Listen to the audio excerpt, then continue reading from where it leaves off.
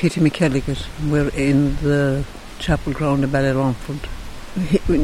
I'm, volunteering with the Alzheimer's in Listowel and all like.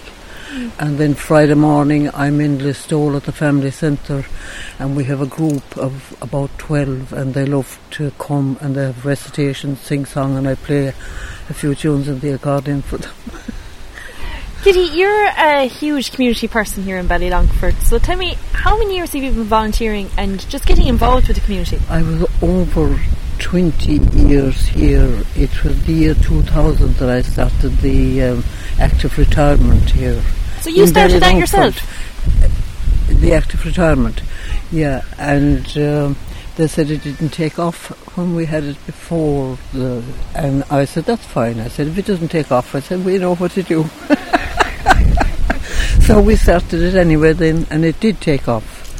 And we had a lot of good years with the active retirement. When we were younger and we were able for travelling and everything like that. Yeah. And what did you do when you first started? We had bingo here in the morning, and they had tea, and we had the recorder, and I played, with a bit of music for them and all that, like, yeah. Mm-hmm. And you must have loved it, so? Oh, yeah. I mean, I enjoyed all those years. But, isn't it a lovely way to meet with people? Because, like that, when people go into retirement, they kind of get into their own space and their own zone, and they forget to socialise then. If you don't retire in with some committee, like as we'd say, you're lost. Mm-hmm. But people don't realise that you can't. You need people. You can't do without people. Yeah, and being in your own bubble, it's grand, but it's not always good. Not at all, no, because out the country now, like as you'd say, you'd see nobody all day. Mm-hmm. It's like, I've no problem because I don't have enough time to myself. You said you were making sponges before you got here. And the Alzheimer's, I went to the Rosemary Centre in Tralee. I took my husband there, he did 16 years, and I took him to the Rosemary Centre. There was nothing in the stall then, you had no bus or nothing going, and then it was that they would tell me if I wanted to go downtown to do shopping and that, like I say, and I could leave him there. You couldn't leave him there because he'd start crying. And I had to I started helping. And that everything was sorted then, like anybody was there, everything was fine. Oh my God. And I did that for a good number of years. And is that how you kind of got started then with it? It is, yeah. And then we had meetings in Listowel then about getting a centre in Listowel. And how long did that take? The centre in Listowel, we were at the old Kennedy home first. I mean, we had nothing in this, no building with.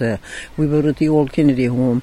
Then we were 12 years at the Family Resource Centre, and that's why I love to help them now. Mm-hmm.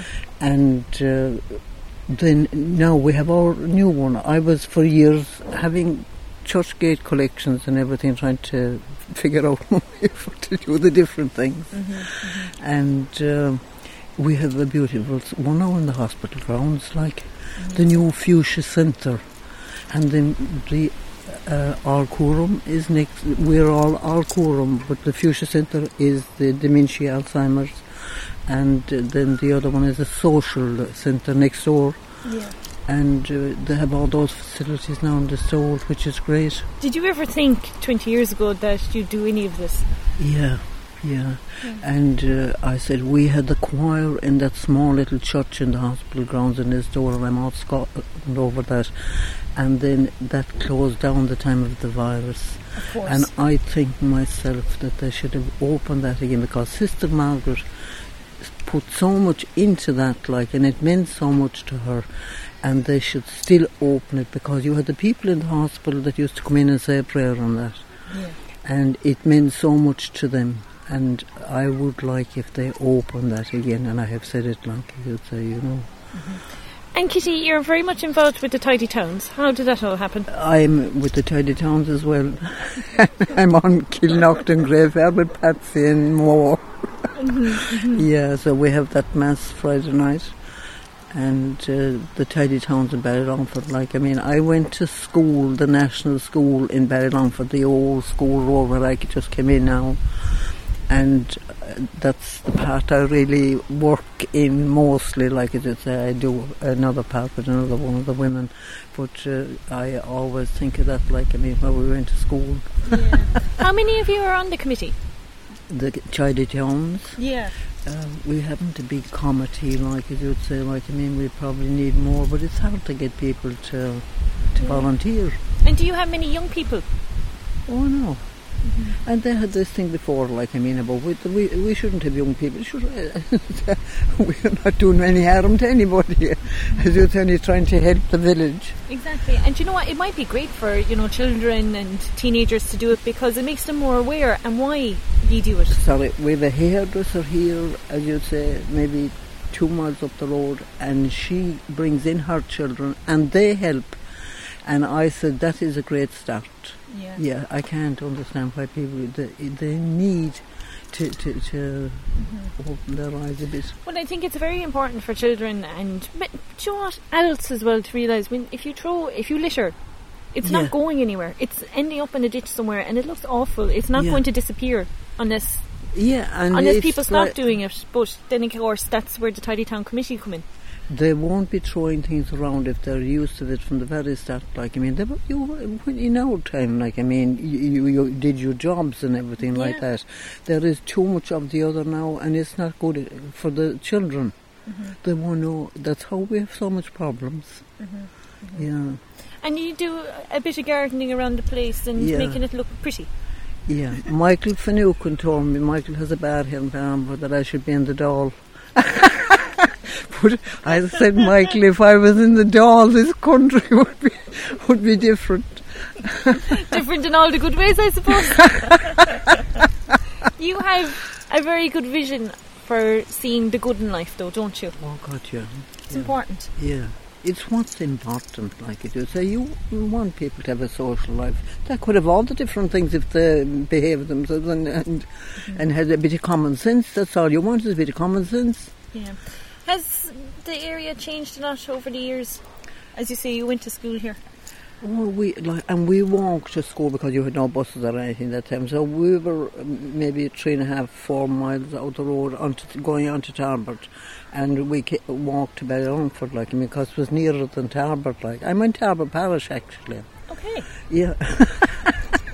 That's all. People don't realise, the Bally people don't realise that I'm Tarbert. And you're here down in Ballylongford. Sorting things out. Yeah. It's fantastic. Yeah, but I only love doing it. I just wish to have the health to do the thing. Yeah, exactly. Yeah. Well, this might be a good way to get people thinking, and if they wanted to approach, they could just look up online how to do so. And even if they saw you someday collecting, I assume that you have your high vis on and whatnot that they could approach. Oh, we have. Yeah. And when do you go out? With me, I go out whenever I'm able. I go away on my own, like you just say, and then another time, then I'm with one or two of the women, Yeah. But I have to do it like that, with the other things that I'm doing, Yeah. You keep yourself very busy. Yeah. And you were saying, as I said, you're making your sponges for a rambling house. What's the rambling house? Tell us a bit about it. The rambling house is lovely, as you say. It's a, you see, you have a lot of people that were going to the AA, coming to the rambling houses, and you should have rambling houses in every village, I figure, because it's a great help to them. They come in and you have your sing-song, you have your recitations again. I play the music and we have other musicians and everything like that, and it's a lovely night if people could only understand it. I did go to one a couple of months ago in McElligott, and I'd never been to one. I didn't know what to expect, but I came out there with a big smile on my face because you could see how much it meant to everyone that was in there, and no one was, when someone was playing or reciting or anything like that, no one was chattering in between. They were listening. That's right. You know, and it's lovely. And I like the whole concept as well of, it's not, when we go out to sessions or whatever, there's always drink involved. But this was lovely. It was tea, it was catching up, it was, a few buns and scones and whatnot. And you're doing no harm to anybody. Mm-hmm. Yeah, and it's a lovely night for everybody. You have a lovely group of people going to those nights. They're the people that care about it. Yeah. Yeah, but you need way more of that, and I think you'd have a better country if you had a way more of that. How many years have you been playing the accordion? I'm a long time. Anne McElligott was coming to the stall, Anne, and I used to go into Anne. I went to Denise Rinn here first, like as you'd say, but Denise, then she got married and she has children and everything like that.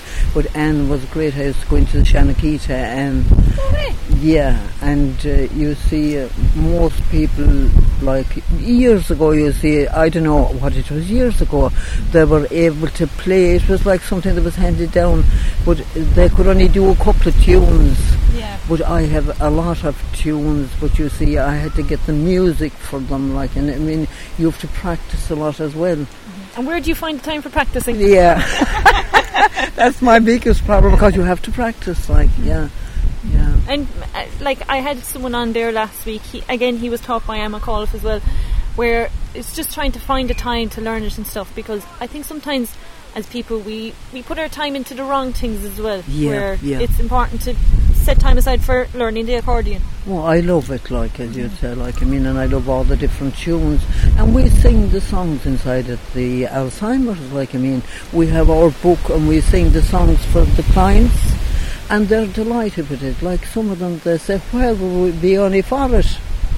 Yeah, it's lovely for people. That's the thing, though. With they say it's very good music and singing for Alzheimer's. And it is. Yeah, yeah. That's what they love. Is sometimes we have a musician. We had actually two that came from Tralee, and they were lovely. Two men, like I mean, it was more a lot of singing and the piano and that, like, and it was lovely for the people, like. So we have Stevie Dunnigan. He comes there. You know, they pay him to come, like, on occasions. And and then they're lonesome. So then we have our own songs and we sing all that, like, and they have the bingo and everything, and they enjoy all that, like, and they have exercises and everything. Kitty, what keeps you going? Well, all that will keep me going. Are you ever exhausted? No, I don't even think about that, like. Well, I suppose when you love it, you don't feel the time. I just hope to have the health to keep going. I mean, you can imagine me a day if I couldn't do something like that. I think, Kitty, for anyone of all ages, you would be a great role model, because you just show what it means to people to just go out and put your time into the community. Yeah, I mean, you don't want anything for it, like as you say. You know, some people says, "What's in it for me?" When they're talking about themselves, you know what I mean? It's not what it's for you. It's, you know, that you want to see everybody happy and... Well, the memories. Yeah. Take that. Yeah. You know, and that's the thing with life, you know, we're in a greedy era, I suppose. That's what I mean, you know? Like as you'd say, it's like you can't be greedy, like as you'd say. Like, I mean, I only love to volunteer. Yeah. I wish I had more time to help, like, you know. Yeah, well, I very much appreciate your coming out to me today to make the time for me, because I know you're a very busy lady. Yeah. What's next on the plan for the day? Well, I have to make cakes now and things as well. And then I make apple pies the real day, like it is, when it's coming up. Oh my God. Yeah. But if you don't do that, you see, because you've only so many people, like it is, and you have to pay for the hall and all that, and you have to, you know, have everything figured out, like. That's it. Yeah. That's it. Kitty, it was lovely to talk to you. I'd say we could be here for hours. But well done in everything you do, and if there was more people like you in the world, it'd be a better place. Yeah, but the place centrally, the Rosemary Centre, was lovely, like, I mean, and the nurses were lovely there and everything like that.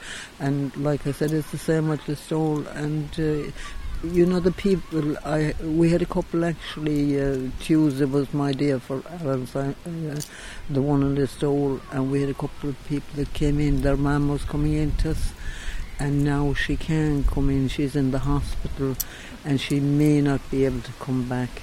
And the daughter was so upset, and I felt so sorry for her, because I understand what it is like, as you'd say, you know. Yeah, but they have house visitation now, and people need to, use that more as well, like as you'd say, like, I mean, because some people, they need it, like as you'd say, because they're not able to move to get, Yeah, exactly. Yeah, so there's an awful lot of things really neglected, like, yeah. Food for thought. Kitty, listen, it was lovely to talk to you, and thank you so much. Yeah. And you were so good to me. and I didn't know what to expect, and I go, I said, I don't know what I'm doing.